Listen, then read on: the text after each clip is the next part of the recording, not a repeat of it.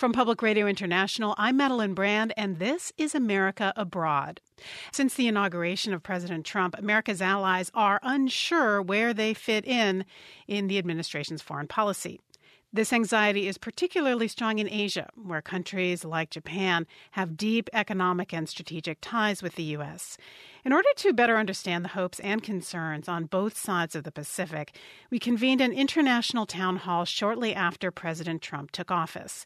The event brought together an audience at Hawaii Public Radio with one in Tokyo in the studios of Virgin Earth, Inc.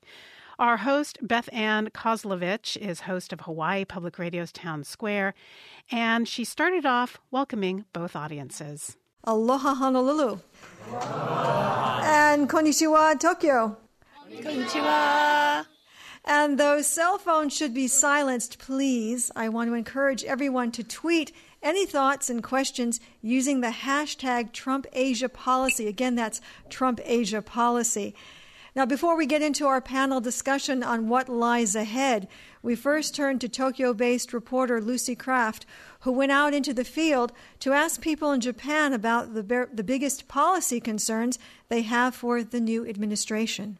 Tokyo's Shimbashi district is a favorite hangout for the business crowd, and around here, many profess optimism about one of their own in the Oval Office. Waiting for a seat in a noodle shop, this middle-aged customer said a businessman president could only be a good thing. Mr. Trump wants to make America strong, he said. He is a realist, so he will be a good president. Exports are the lifeblood of the Japanese economy, and businessmen here are trying to put a positive spin on the new president. But the deep-seated anxiety among citizens and their leaders in Japan is palpable. Across town at the gates of Japan's elite Tokyo University, the mood was somber. Law student Mari Sato said she and her friends were as distressed by Donald Trump's way of thinking as his policies. Since Trump was elected, most of us are fearful and disappointed, she said. The values America has long embraced, openness, getting along with other countries, suddenly have slammed into reverse. This sense of panic is shared within the highest levels of Japanese government, observers say. The shell shock is all the more pronounced, coming on the heels of what is widely seen as a high watermark in U.S.-Japan relations. Keio University professor Toshihiro Nakayama recently spoke of what he called an existential threat to Japan in an address to the Foreign Correspondents Club of Tokyo. I guess we took American internationalism too much for granted, now that Mr. Trump has won. It has always been, at least after World War II, the bedrock of international order.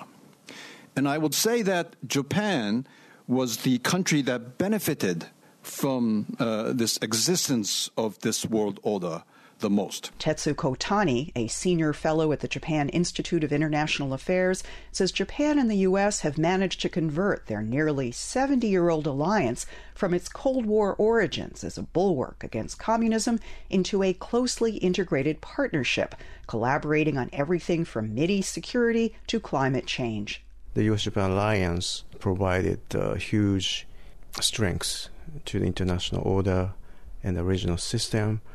And I think the alliance itself is now in the best shape compared to the past. What policy wonks call an unusual synchronicity between Tokyo and Washington progressed despite the lack of personal chemistry between Shinzo Abe, a nationalist, and the liberal Barack Obama. The two leaders managed to find common ground and produce iconic moments like Obama's unprecedented and moving visit last year to Hiroshima. The United States and Japan forged not only an alliance, but a friendship that has won far more for our people than we could ever claim through war. This was followed by another first, Prime Minister Abe paying his respects to fallen U.S. soldiers at Pearl Harbor. In line with the U.S., he has guided Japan to take a more active role in the security alliance, with the Japanese self-defense forces becoming more tightly integrated with the U.S. military. The U.S. has pledged to uphold Japan's ownership of the Senkaku Islands, also claimed by China under Article 5 of the U.S.-Japan Security Treaty. But Trump's transactional approach to foreign affairs, Japanese say, risks instability and an arms race in Asia. One of the problems for Mr. Trump is he regards the alliance as an investment to make certain profit. But the alliance is actually an insurance, not to lose. Sophia University professor Koichi Nakano said the worst-case scenario is that Trump bargains off U.S. alliances in order to reap trade concessions from China. There's no particular reason why the U.S. needs to continue to basically patrol the East China Sea, the extent to which it does today. And so, there could be a redrawing of the maritime map that says, well, you can take this half of the Pacific. We'll be happy with that.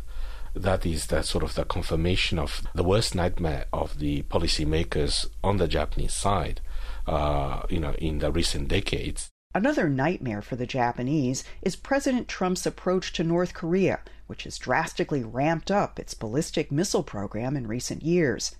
Japanese have become accustomed to rockets believed to be missile tests in disguise flying over their territory.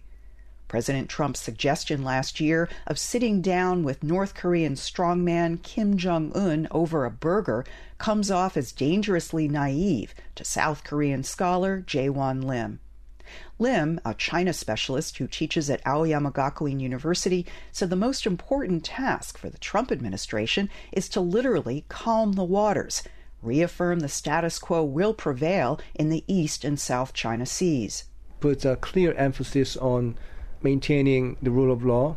That message or statement will kind of reassure many regional countries. Do not ruffle the feathers. American ships have been patrolling Asian waters nearly non-stop since shortly after the birth of the Republic. Then, as now, maintaining free access to Asian markets has been seen as a strategic American interest.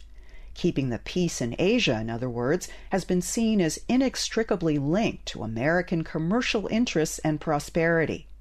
An America disengaged from Asia could wreak havoc, not just for the countries here, but around the world.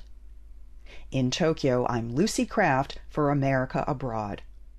And our thanks to Lucy Kraft for that report. And now on to our panel discussion. Joining me here in Honolulu is Ralph Casa. He's president of the Pacific Forum at the Center for Strategic and International Studies. Welcome. Thank you, Beth Ann. Good to be here. Also joining us is Charles Morrison. He's a senior fellow and former president at the East-West Center. Thanks for being here. Thank you. In Japan, we're pleased to say hello to Andrew Horvat. He teaches courses on Japan and East Asia at Josai International University. He's also the author of numerous books, including Japanese Beyond Words. Hi. Also with us in Tokyo is Professor Mieko Nakabayashi. She is a former member of the Japanese House of Representatives and currently a professor of international education at Japan's Waseda University. Welcome to you both. Hello. Thank you. Now let's start, though, with a clip from our new president, Donald Trump. This is from his inauguration speech, talking about some of the challenges America faces abroad. Every decision on trade, on taxes, on immigration, on foreign affairs will be made to benefit American workers and American families. We must protect our borders from the ravages of other countries making our products, stealing our companies, and destroying our jobs. So let's talk about this new policy, which Trump labeled America First. Charles Morrison, what do you make of it? Well, I actually think it's part of a long trend. At the end of World War II, the United States had a lot of legitimacy for its foreign policy, and that was because it was seen as acting in more than just the United States' own interest. It was seen as acting in the interest of building a new system, a system which would promote freer trade and which would protect security. And I think little by little, as the U.S. comparative power in the world has declined relatively, even though it's in absolute terms it has been strong. The U.S. outlook has become more and more like any other country.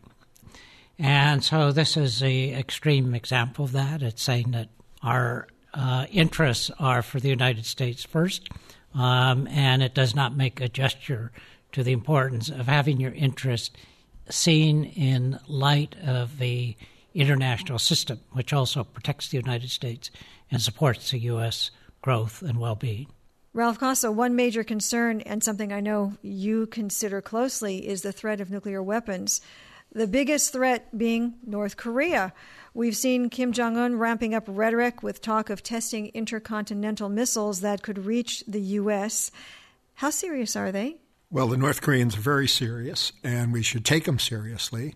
The idea about Trump and Kim Jong-un sitting down for a burger, I think, has been set pretty well aside by now. But we're still waiting to hear a clear-cut explanation of our nuclear policy going forward. You don't make nuclear policy in the United States via tweets. You do it via a nuclear posture review that is interagency and then has to be funded by the Congress. So I think it's a little premature at this point to be talking about Trump wants an arms race and things like this. But clearly we need to take North Korea seriously. The tweet war where he said it's not going to happen in regards to North Korea doing a test of an ICBM, it will happen. And it's, I think, very dangerous to be drawing red lines. As we're here in Honolulu, there are lots of people that are wondering how vulnerable Hawaii might be to North Korean missiles.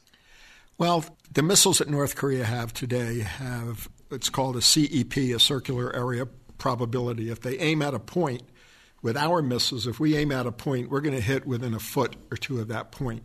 The North Korean accuracy is measured somewhere in the neighborhood of 100 kilometers. That's 60-some miles. So if they were to shoot a missile at Hawaii, I'd be more nervous if I was one of the whales off of Maui than if I was sitting here in Honolulu. Our audience here in Honolulu would like to have some reaction from the audience there in Japan. How did you feel when Donald Trump was elected? Yeah, we were also we were surprised at the result, and we cannot really predict the future because Mr. Trump says a lot of out-of-the-box things. I mean, so yeah. Thank you. Anyone else want to comment? To me, it was shocking, and I just give a thought on why it was so shocking to me, because all my friends who are in the United States, were not supportive of this new president.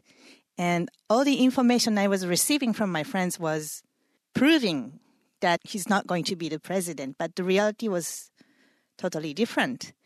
Then I learned that I probably do not know the other side of the country, people who are supportive about Trump. And that's something that I need to better understand what's going on in the United States. And that's my reaction. And a lot of here might agree with you, exactly. Obama was very popular in Japan. What do you really make of Donald Trump? Will he be good for Japan? Raise your hand if you raise your hand in the audience. If you're asking me, well, I think that he'll be a kind of a wake-up call because he doesn't come across as a world leader. He comes across as a leader of an inward-looking America. And in a way, I think that's a good thing for Japan because in many ways, Japan has benefited from American leadership and therefore hasn't often stepped up to the plate.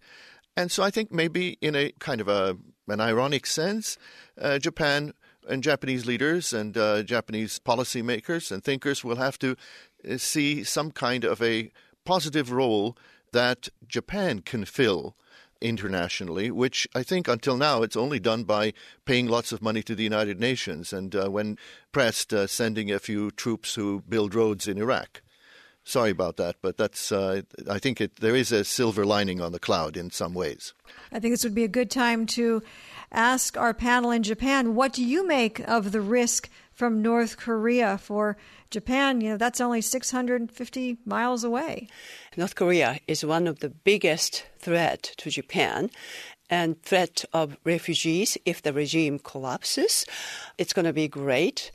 Because of the United States' help, Japan didn't need to even develop nuclear weapon to counter that kind of threat or increase Japanese defense budget. But after Mr. Trump was elected, Japanese military spending is under pressure to be increased because of the existing threat, visible threat from North Korea, and militarily or economically or refugee type of thing. We are really worried about North Korea's development. Regarding the nuclear issue, as a candidate, Mr. Trump at one point supported the idea of Japan or South Korea obtaining nuclear weapons. I think you mentioned that before denying that statement. But there is this idea that he had brought up that other countries aren't pulling their weight for defense spending, be it in NATO or to stop North Korean aggression. Ralph, how would this translate into a new policy, and does this sentiment concern you? It would concern me if we didn't have counterbalance. The president didn't talk much about foreign policy during his inauguration address. He was clearly aiming it at his constituents. But he did talk about the need to strengthen old alliances. When he talked with President Park in Korea right after he was elected, he assured her that the U.S. was going to remain a strong, steadfast ally. We've heard a number of statements coming from General Mattis, the new Secretary of Defense, again reinforcing the alliances. So I'm not at the point yet where I'm going to start worrying about the alliances. Can I add to that? I was just thinking that there is a peculiarity to the alliance between Japan and the United States, and that is that there is not much public support for it actually in Japan. It's very different, I think, than, say, for example, the situation between the United States and Germany, where there is, I think, a far greater appreciation for the stabilizing presence of the United States. Whereas in Japan, it's very reluctant. It's, didn't you give us a peace clause in the Constitution? Why do you expect us to even contribute at all to the support of the bases? And also, even the Japanese expression used to describe Japanese support for the basis as omoi yari yosan, meaning as an act of generosity from our part to you to support your bases in Japan. There is very little understanding that Japan has responsibilities and that these responsibilities for security must be borne equitably, not just between the United States and Japan, but also within Japan itself. So Trump's statements are very, very destabilizing. And I completely agree with that. And he opens a Pandora's box here. All right, let's take a question from our audience in Honolulu. Hello, I'm Ian Forsyth with the United States Pacific Command. I'd like to go to the comments about the Spratly Islands and the Secretary of State's designated statements about them. What are the chances, do you think, this is both for Ralph and Charles, that either China or the incoming administration took those statements at literal face value? And therefore, what are the chances that they'd be considered sort of a red line? Because they seem to be made with a certain amount of defiance. And what happens if China continues its activities in the Spratlys? Is the new administration now put itself on the hook to have to really do something unequivocal and beyond what's been done before? I think, first of all, red lines are very dangerous. This is, if you interpreted Trump's tweet about the North Korean missile launch, it won't happen, as a red line, then we're going to have to respond to it. If you take Rex Tillerson's comments about we shouldn't allow the Chinese to go to these islands as a red line, then you're either going to start a war or you're going to be seen as a paper tiger. Far as I know, and you would probably know better than me, PACOM hasn't been given any orders to start blockading the islands in the South China Sea. When that happens, then I will take those tweets and et cetera seriously. Until then, I'm perfectly prepared tomorrow to hear the press secretary say, oh, he never said that, or no, that's not what he meant. And then we'll just sort of, go on and on. Who are you going to believe, me or your own ears? I think what's disturbing is that statements were made, to some extent they're off-the-cuff statements, but they're statements that are made without professional advice. And that's one thing to do when you're a president-elect or when you're a designated Secretary of State. If you are making those statements as a Secretary of State, it would be a far more serious situation. And it would call into question the U.S. respect for the rule-based order, because that would not be following the rules. I want to bring into this conversation Grace Cheng, who is professor of political science at Hawaii Pacific University. In your opinion, what does Trump's style of leadership bring to the table in terms of advancing American interests with China, and what parts concern you particularly about what some people believe could be a military showdown? Well, with the Chinese leadership, there is much more continuity than with the American leadership, with new presidents every 4 or 8 years. But as Charles Morrison said, there's always been sort of an American vision of internationalism. So there's a bit of predictability to that. And so with the Trump administration coming in, China, like other countries, I think, are waiting to see whether his actions will match his rhetoric, or if he's going to settle in and understand kind of the situation a little bit more clearly and listen to various advisors. But that said, there in China also, what Trump has said and what Secretary of State Designate Rex Tillerson has said about, patrolling and deny access to the South China Seas islands that China's built some installations on. I think these worry China, who see these kinds of territorial claims really unproblematically in the South China Seas as well as in the East China Sea, including Senkaku Island. So I think any kind of American military buildup in the area, even if the U.S. doesn't actually go and physically try to deny Chinese access to the islands in the South China Seas, it's seen as unwarranted American interference in basically how China would like to treat as bilateral disagreements that they want to work out with their neighbors on a bilateral basis. Thank you. Mr. Trump has also called into question the long-standing one China policy, which is to deal with one Chinese government and not speak separately with Taiwanese leaders. What could be the impact of changing this policy? And I'm going to ask both Charles and Ralph to answer. Charles, you want to go first?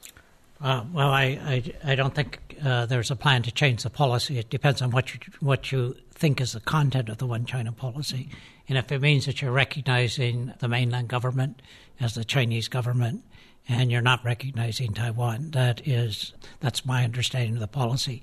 But does that policy mean that a president-elect can't talk to a president in Taiwan?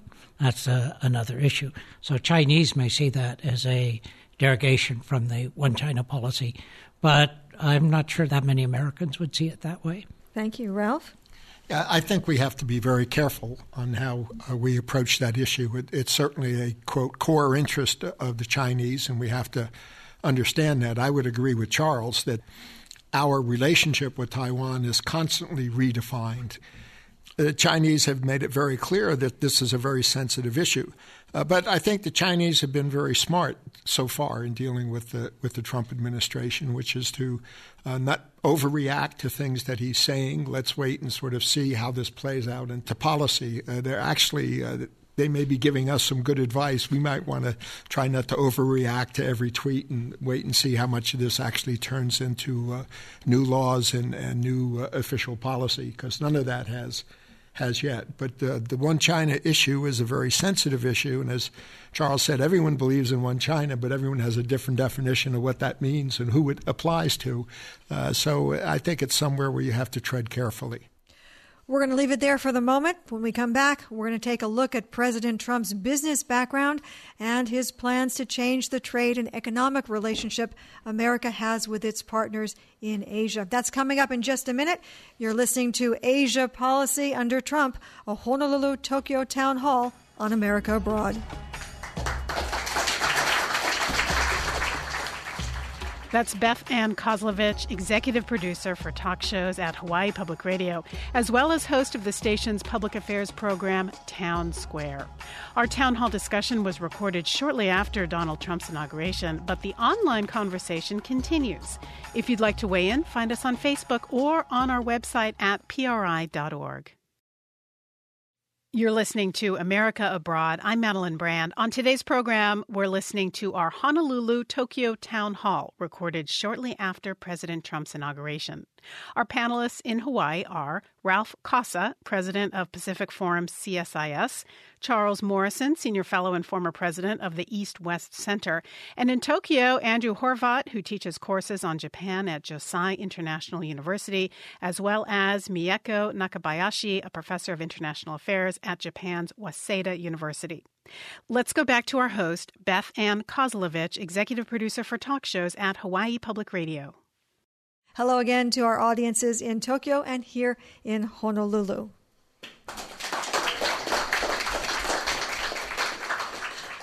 Let's start this part of the discussion with another clip.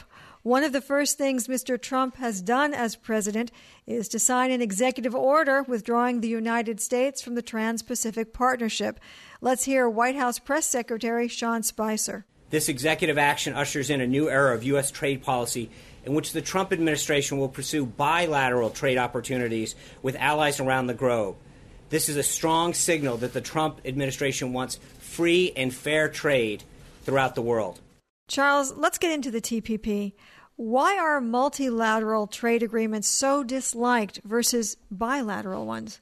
Well, I think a lot of people who don't like the multilateral ones also don't like many of the bilateral ones. So the bilateral one with Korea had a great deal of trouble getting passed by the Congress. But the argument that this new administration has made is that multilateral agreements go down to the lowest common denominator. And so we get less high standards with multilateral agreements. The problem with that is that bilateral agreements aren't nearly as visible. And so if you're trying to establish new international rules, and there are many new areas in trade, then you need a real coalition of powerful economies to do that. And TPP was that coalition. And without TPP, you really have lost your ability, I think, to provide leadership in the global system, which was not being provided by the World Trade Organization. Ralph, does pulling out of the TPP help the U.S. in the long run? No, I don't think so. I mean, first I would say of all the people in the world that I would not change jobs with, Sean Spicer would be at the very top of that list right now. My sympathy goes to him. You know, the big headlines are U.S. cedes leadership in economics in Asia to China. I'm not totally comfortable with the argument, and President Obama made the same argument. You know, the U.S. makes the rules or China's going to make the rules. Well, the rules, you know, sort of make themselves in many respects, and they evolve. I think it's more in our interest. There was both a security and an economic dimension to the TPP, but it also symbolized a U.S. leadership role that has been there since the end of the World War II, and that's being thrown into question, and I can't see how that makes us great again or makes us more secure. Now, President Trump has said, you know, he wants to do bilateral instead, and of course, 80-some% of TPP was the U.S. and Japanese economies. Is it possible? Are there, you know, alternatives? Can the U.S. and Japan essentially carve out our portion of the TPP, move forward with that, and then use that to sort of build on? And someone joked eventually we'll have a Trump-Pacific partnership rather than a Trans-Pacific partnership, and then he'll accept it because it's under his name. I don't know. And I don't know how receptive the Japanese would be to doing a bilateral or how easy that might be. All right, let's take a question from our audience in Japan. Please raise your hand so we can see who you are and pass you a mic. There you go. Thank you. I'm Kazuhira Saito. I'm a junior at Kyushu University, and I'm currently an executive committee member of Japan-America Student Conference. And my question is about TPP and about the withdrawal of the U.S. from TPP. Now, like, Australia is taking kind of leadership to like continue TPP without the U.S. But my question is, should Japan like stick on TPP, and like can Japan like change his mind to, you know, come back to the TPP or something? So, Mieko? Thank you very much for your question. If you think that TPP is not just a trade agreement, but also international security matter, then TPP is very vital. And renegotiating is almost impossible because even the past negotiation was so tough and there are so many industries involved. In many countries, TPP was one of the tools to have an alliance with developed and democratic nations. And it might have had some kind of pressure on China to somehow change the world order in terms of international trade. But because of the TPP being collapsed, maybe China has more voice to include other countries in Asia and the nation to lead this international norm. And maybe our voice cannot be heard that much because of the collapse of TPP. TPP was also controversial in Japan. Lots of farmers complained, and even now, after Mr. Trump announced he would terminate it, people had a joy because of that. That proves that there are some strong oppositions too in Japan. But the reason that the United States, Japan, and other countries tried to come up with some kind of conclusion with that negotiation was our international order, our security, our alliance, our stability in Asia is so important. So it is a trade negotiation. But at the same time, it is a national security matter to protect our value, freedom, and democracy.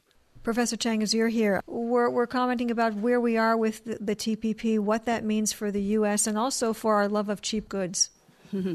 I think Trump's position that he would bring American jobs back, in part by investing in more infrastructure development in the country, that seems reasonable. But as far as entering into these kinds of new, perhaps triggering some new trade wars, like with the kinds of assertions that the imbalance of trade the U.S. has with Japan and China are very unfair, and that he's going to, especially in China's case, very concerned about the high, I think 40-some% tariffs he was threatening to apply. As far as the charge that a lot of jobs have been taken away from Americans because they've gone to China, I think that might be a bit difficult to bring some of those jobs back because they are not, the kind of jobs that would probably provide enough income for Americans. And then, as far as our access to the goods that have been coming from the outside, that would raise consumer prices. So I think it is a little bit of a wonder how he might adjust his policy position on that.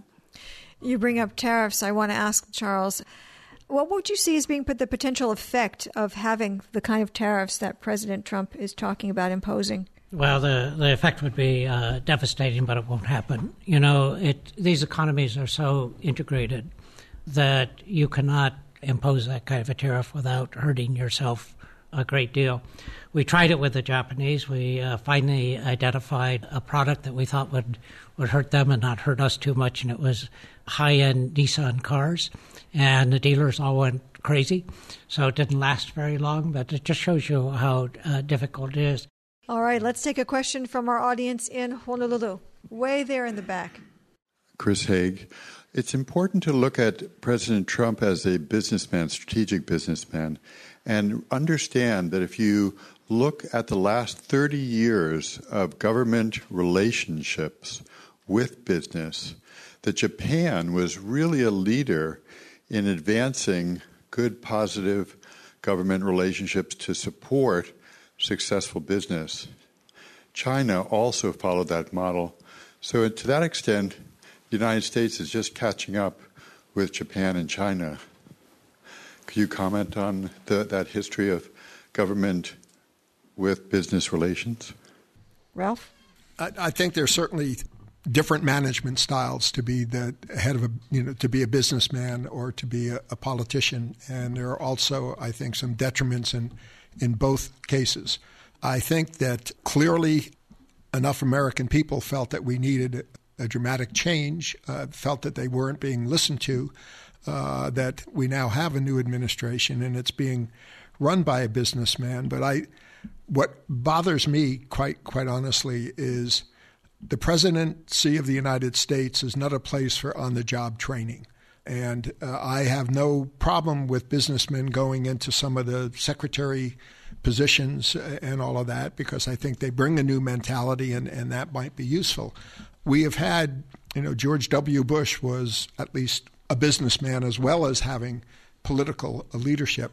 One of the things that concerns me about Mr. Trump is in a business environment, and we saw this in the Bush administration to some respect, you hire people who give sort of alternate views and they compete against one another.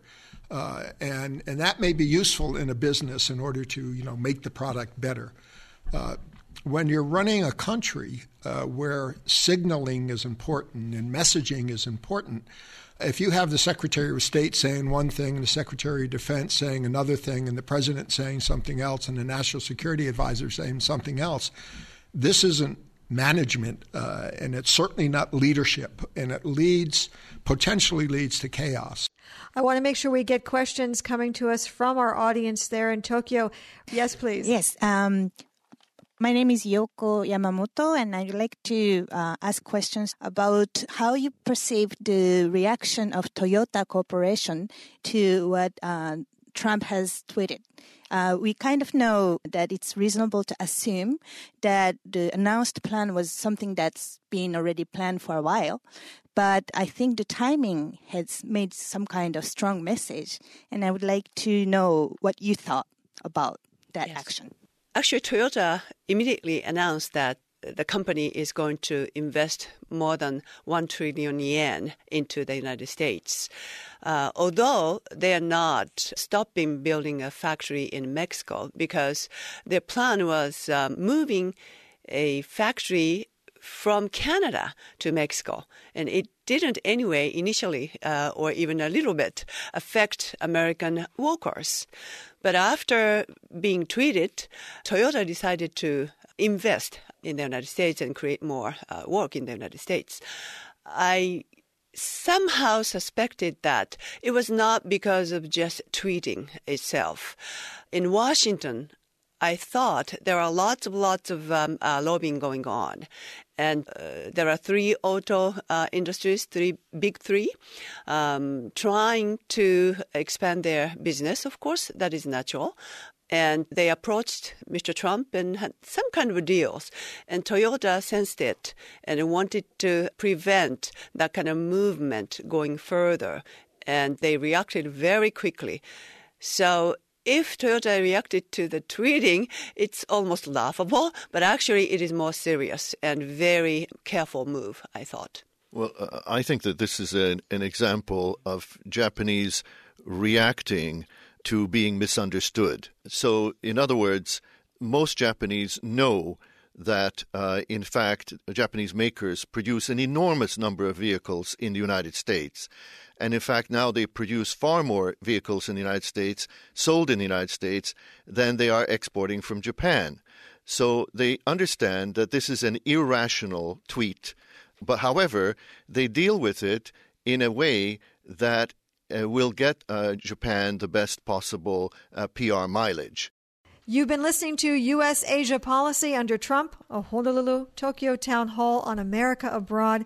Now we're going to take a short break, but when we come back, more on how Trump policies may change our relationships in Asia right after this short break.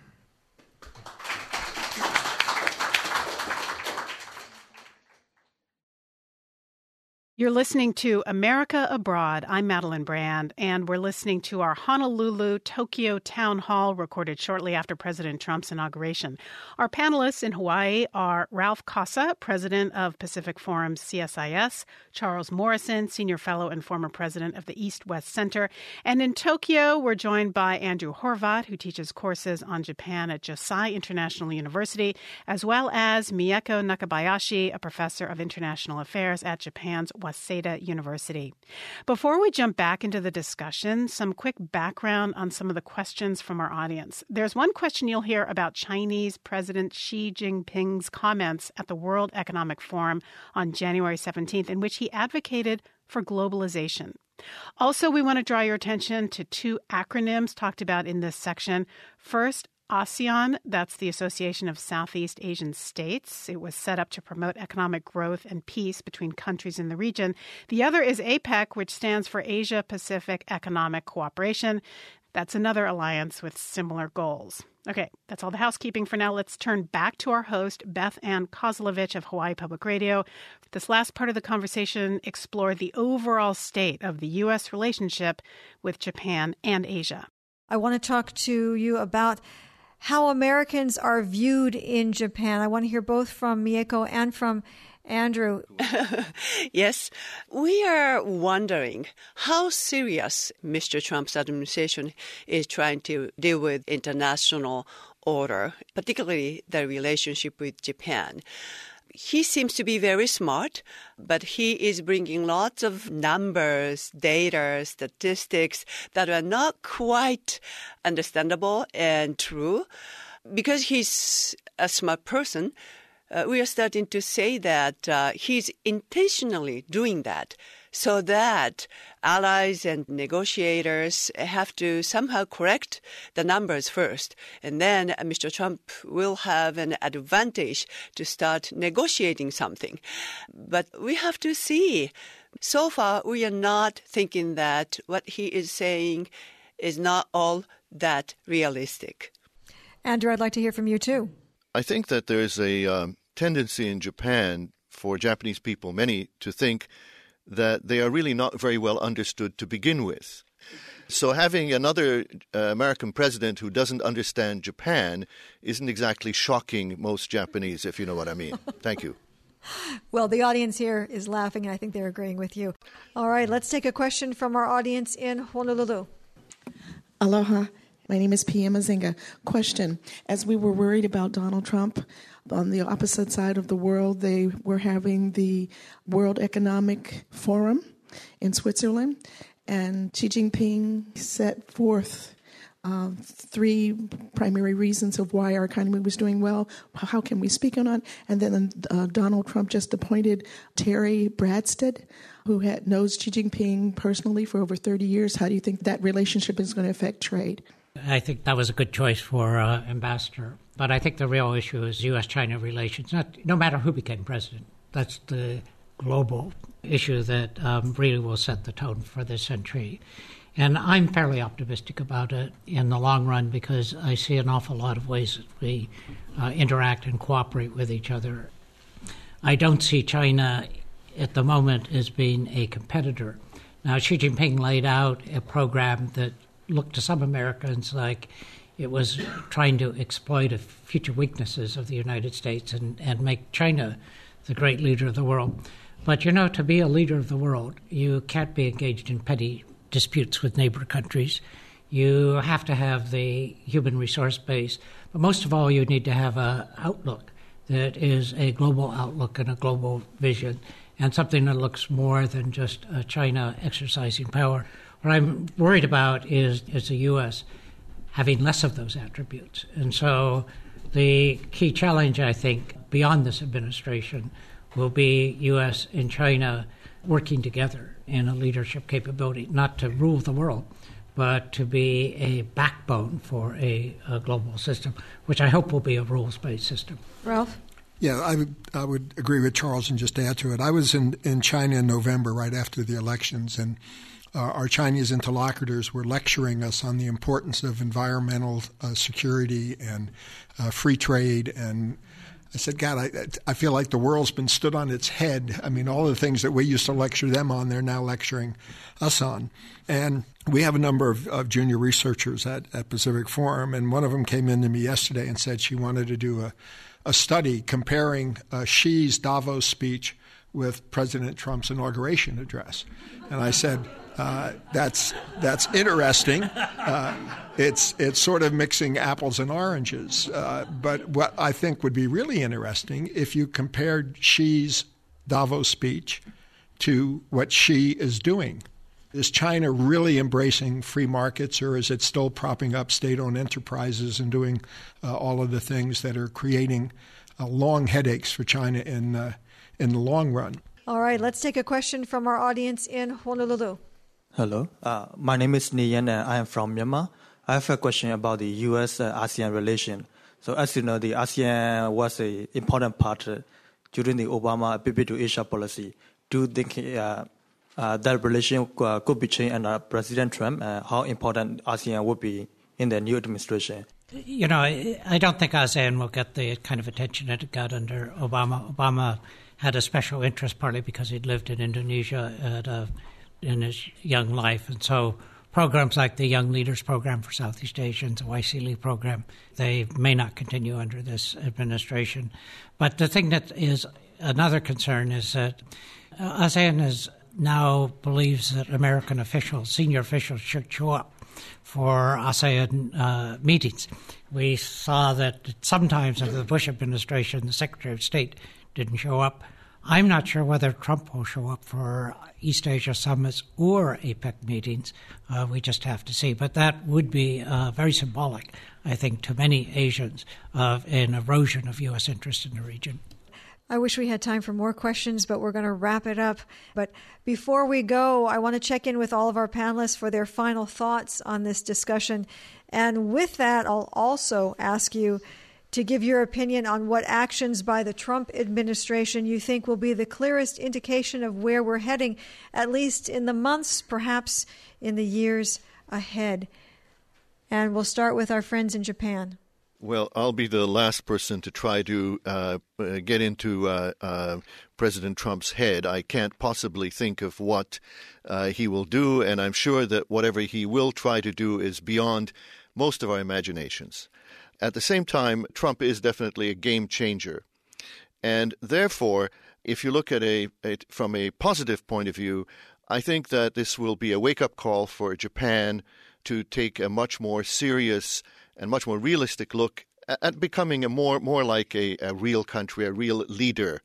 I don't mean, spending an enormous amount of money on defense, but in trying to somehow create a message to the rest of the world that will resonate better with neighbors and with allies. I think there is a silver lining to the cloud.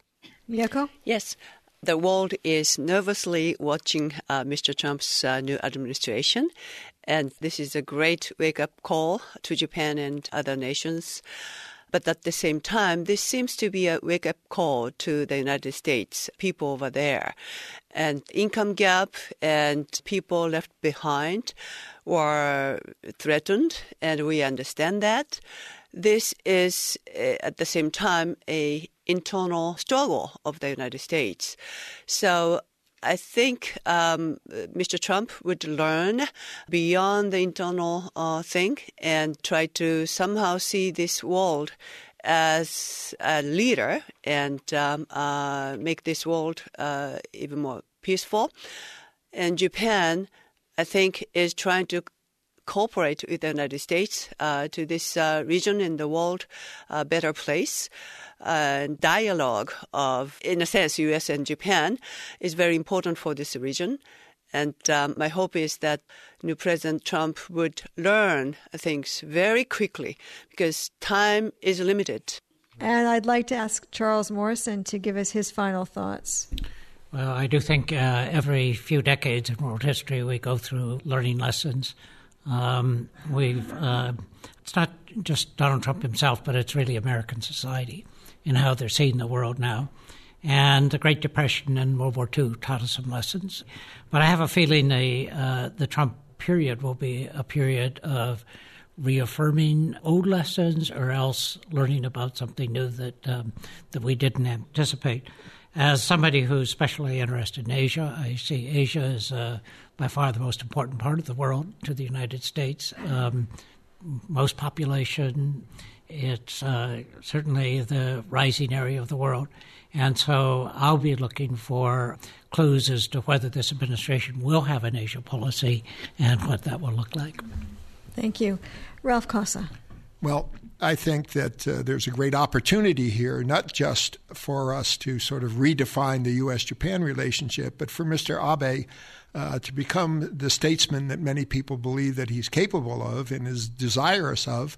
And it's an opportunity now for Japan to step forward. So I see that as one of the positives while we're hoping for the best elsewise. That'll do it for U.S.-Asia policy under Trump.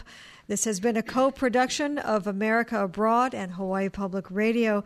Thanks to our Honolulu panelists, Ralph Casa from Pacific Forum CSIS and Charles Morrison for the East-West Center. And in Tokyo, many thanks to Andrew Horvat of Josai International University and Mieko Nakabayashi of Waseda University. And a very big mahalo to our audiences here in Honolulu and in Tokyo. For Hawaii Public Radio, I'm Beth Ann Kozlovich. Thanks again, everyone.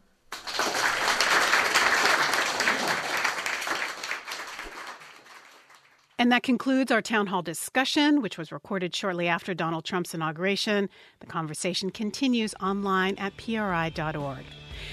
This hour of America Abroad was written, edited, and produced by Rob Sachs. Additional production help from Jonna McCone and Lucy Kraft. Audio engineering support was provided by Flan Williams, Hawaii Public Radio's Jason Taglianetti, and Mario Saavedra at KCRW in Santa Monica.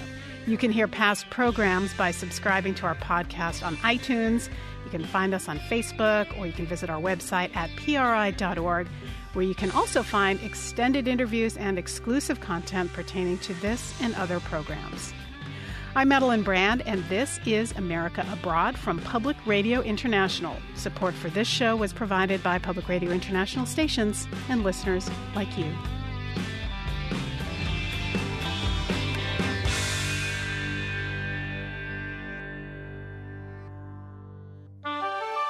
PRI, Public Radio International.